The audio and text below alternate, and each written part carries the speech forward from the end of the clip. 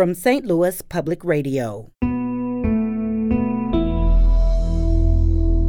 This is St. Louis on the Air. An apology it has like the gloss of a PR statement, but just lacks genuine accountability. That started to bother me, and usually when something bothers me, I write a play about it. It's a great way to deal with that anger, right? Yeah. To make it funny. I mean, it's still angry. I don't want to downplay that.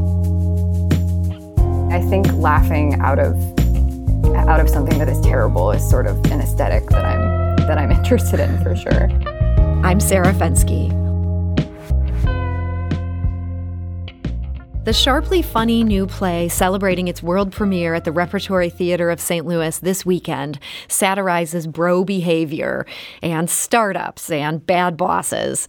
But more than anything, it satirizes the ways we deal with allegations of sexual misconduct and our desperate desire to give men another chance. It's called The Gradient. It premieres this Friday, and it runs through October 24th. And joining us today is its playwright, Steph Del Rosso. Steph, welcome to the show.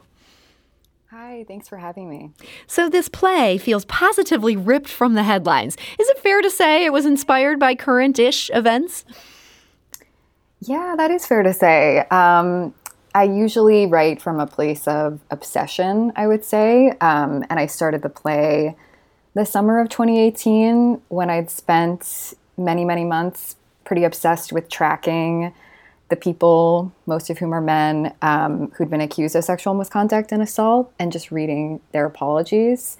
And they seemed to all have one thing in common, which was, in my eyes, they were just wholly insufficient and inadequate. And I think we saw this too, in a way, last summer, in our country's, racial reckoning in response to never-ending police brutality. I think we see an apology it has like the gloss of a PR statement, but just lacks genuine accountability. And when I was starting to write the play, I was also just thinking about this in my own life and reflecting on a lot of conversations I'd had with friends of mine about how we weren't just dissatisfied with these more famous men who've harmed, but with the men in our own lives who've harmed. And their botched way of reckoning with that, or maybe their total distance from reckoning with that. So, yeah, that started to bother me, and usually when something bothers me, I write a play about it. It's a great way to deal with that anger, right? Yeah. To make it funny. I mean, it's still angry. I don't want to downplay that at all. But you're finding a way to put a little twist on it. And the twist in this is that there's a startup that believes that they can rehabilitate these guys. They're going to do it through an algorithm. What made you transmogrify the anger you were feeling to this almost like satire of startup culture? Yeah, I mean, so I think with the startup concept, I was interested in, I wanted to challenge my own thinking about so what do I want when I say that I want these genuine apologies and genuine accountability? And then what if that aim were mismanaged? What if it were funneled through, our cultural obsession with instant gratification and fast results and low risk, high reward and all the things that I think capitalism and also certain startup culture emphasizes and reifies. But I think too, comedy is pretty crucial for me. I mean, I think self-seriousness is tricky. It's not really a generative space. Mm-hmm. When you're laughing, you're open, you're receptive, you're taken care of, right? You can receive more. You can, whether it's a gut punch or something else. Mm-hmm. So I think comedy and satire in relation to, especially when you're talking about difficult topics and when you're dancing around or talking about trauma, is crucial, because I think laughter, and especially now that we've been having live audiences, it's been so exciting to hear the different moments when laughter emerges. Like, you can laugh out of discomfort or recognition, or you can laugh out of catharsis. So I think comedy is a great vehicle for that. Yeah, absolutely. And I imagine it's been so interesting in the previews to see those points. Are there points that are getting laughs where you would have never even thought there'd be a laugh? Oh, definitely. Yeah. And that's always fascinating. I mean, and I think almost better than a sort of, I mean, of course, like a house full of people laughing can be really thrilling. But I think what's even more thrilling in a way is having the soul laugh, knowing that some individual is having their own private experience of a moment that I wouldn't have anticipated. Yeah, there's definitely a thrill there. So you're mocking the way that these apologies are almost commodified. I'm wondering, though, if, you said this algorithm was based on what you were kind of longing for in an apology. So does the algorithm start in a place where you're not mocking that it's kind of the formula of what you were hoping for in these apologies? Or if there actually was a good apology, this is everything it had? Yeah, that's a good question. I mean, I think there's at least one moment in the play that I have tried to construct an apology that in theory I or perhaps someone else would want to receive. Mm-hmm. And I think in general, like rehabilitative non-carceral solutions to harm is good. I think that is what we should be doing. But I think at its base, the intentions of The Gradient are quote unquote good. But of course, I just think that repairing this type of harm, it's messier. I don't think it's as tidy as an algorithm is purporting to be. Mm-hmm. I think it's not linear. It's messy. It doesn't always feel good or satisfying. Mm-hmm. So I think that's where the algorithm goes off the rails a bit. Yeah, and I think that's what made this play so funny to me is just the way everything in America, we have to have some sort of like formula where we can measure, are people being productive, does mm-hmm. this work? And eventually every system ends up being gamed. It's just like a fact. And so you seem to have so much fun with that. Just kind of mocking our American obsession with wanting to figure out, okay, well, can we create a fast track for this? And how do we measure that? And the people mm-hmm. who seem to be trying to make a lot of money. And, frankly, I could see The Gradient working. They would make a lot of money off of it. Did that crack you up just thinking about how horrible that is? Yeah, I think so. And I mean, of course, our actors are really also doing such a heavy lift here in an amazing way. And I think a lot of the humor comes out of their performances. But yeah, I mean, I think laughing out of something that is terrible is sort of an aesthetic that I'm interested in for sure. So thinking about the idea of The Gradient being real, like it feels only maybe a step or two away from being real. How do you even find that room for satire in a world that is as topsy-turvy? It almost feels like you could be overtaken by current events. Somebody could come up with a startup that purports to do this. Yeah, I mean, I think that you have to sort of return, or at least I try to do this, just like return to the initial seed of the idea and the initial impulse and, the initial desire. Because I think it is very easy, you're right, to get lost in kind of the muck of current events.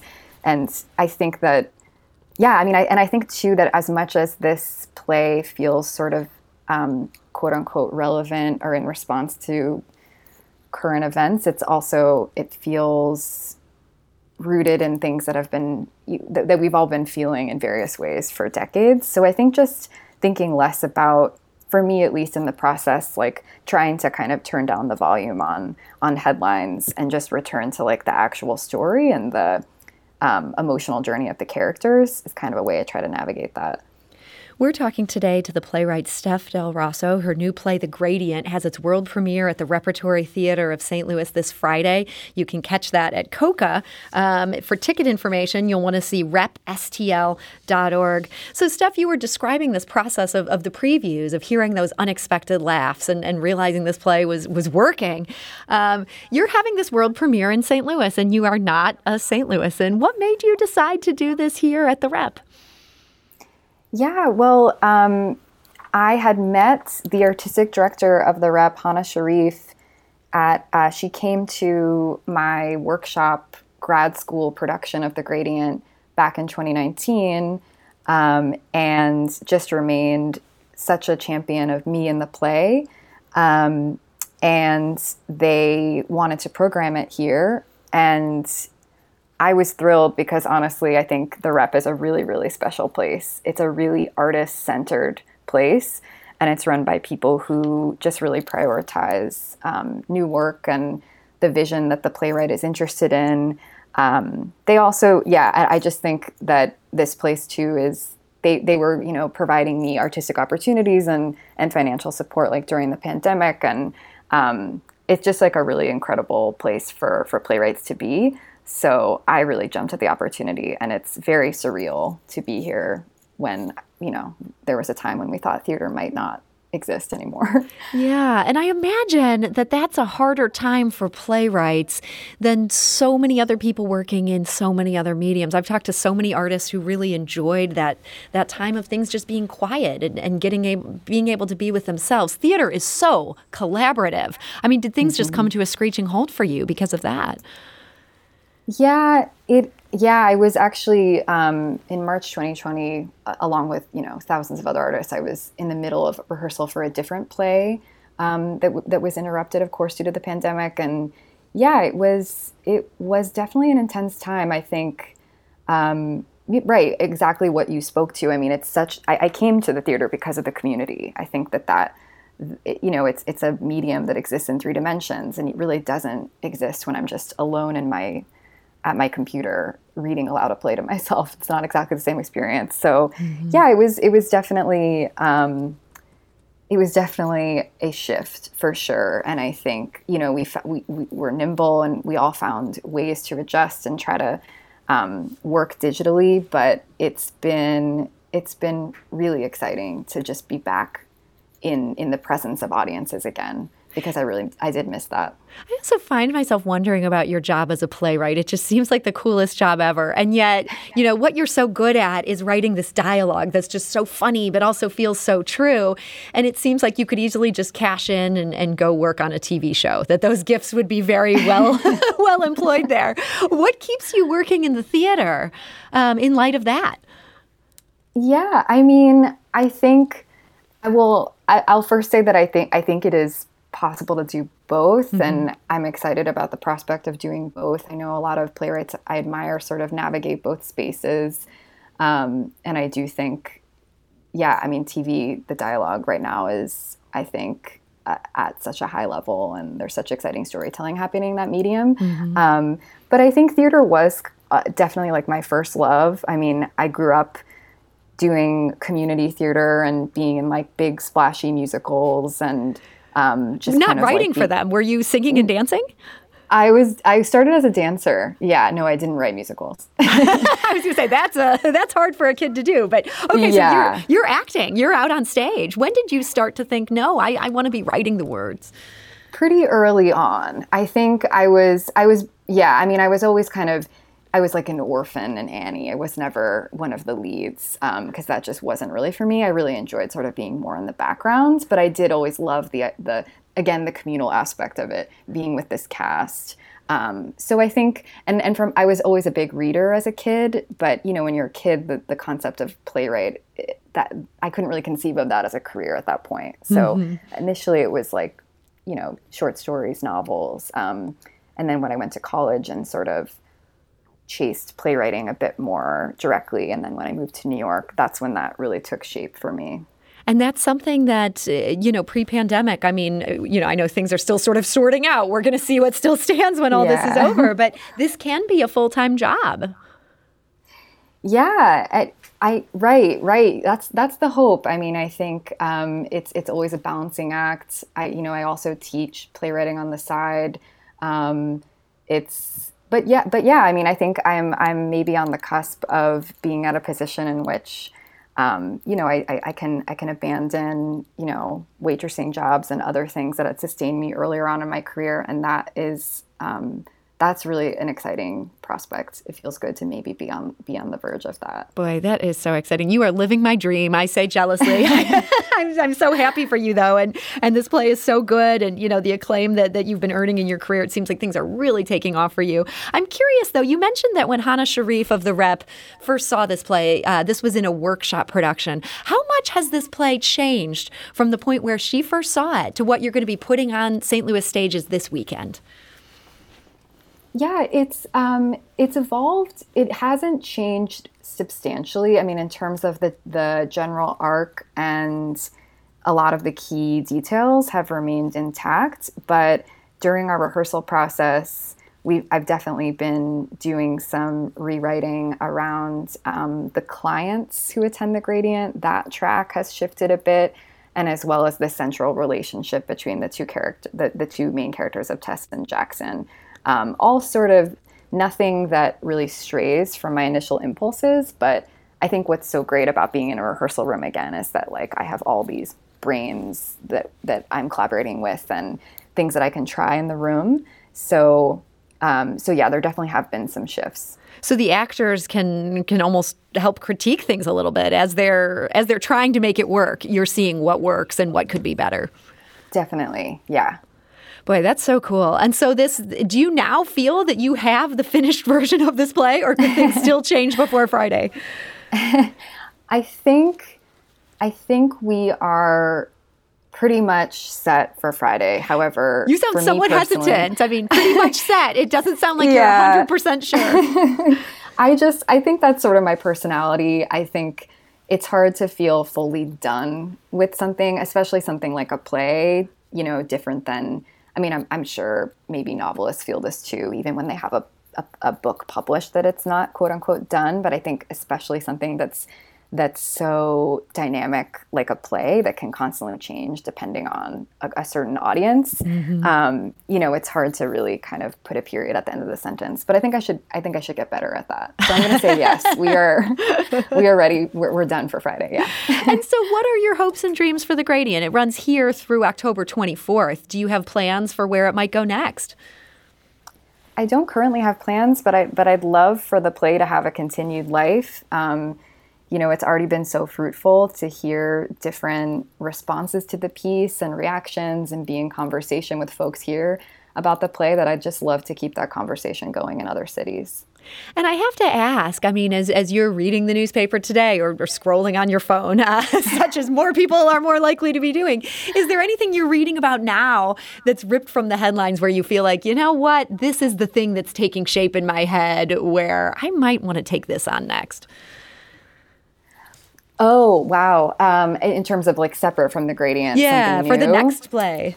Yeah, definitely. Well, I think I've been kind of kicking around a play for a while about anti-abortion protesters in front of various Planned Parenthoods and clinics around the country. And I think in light of recent legislation that's becoming all too urgent. So I think that's been something that I've been thinking a lot about lately. So, hey, your time in Missouri could end up being very fruitful for research. Yeah, true. Well, we're very excited about this play's world premiere. Again, that is this Friday. Will you be in the audience that night? I will be in the audience. Yes, I'll be there. So if you're tempted to go see The Gradient and you're the kind that laughs out loud, the playwright herself, Steph Del Rosso, will probably be hearing that laugh. And it sounds like, Steph, you'll be taking some great comfort from the laughs that this play gets. Oh, absolutely. Well, Steph Del Rosso, I want to thank you so much for joining us today. And I don't know if this is appropriate for playwrights, but I guess break a leg on Friday? That still works. Yeah. Thank you so much.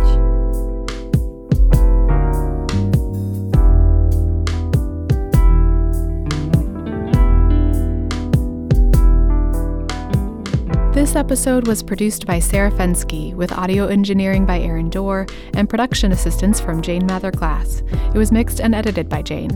Our executive producer is Alex Hoyer. St. Louis on the Air is a production of St. Louis Public Radio. Understanding starts here. If you learned something new from today's episode, consider leaving us a review and rating on Apple Podcasts on the App Store. It's the easiest way to help people discover our show. We appreciate it. Thank you. St. Louis Public Radio is a member-supported service of the University of Missouri, St. Louis.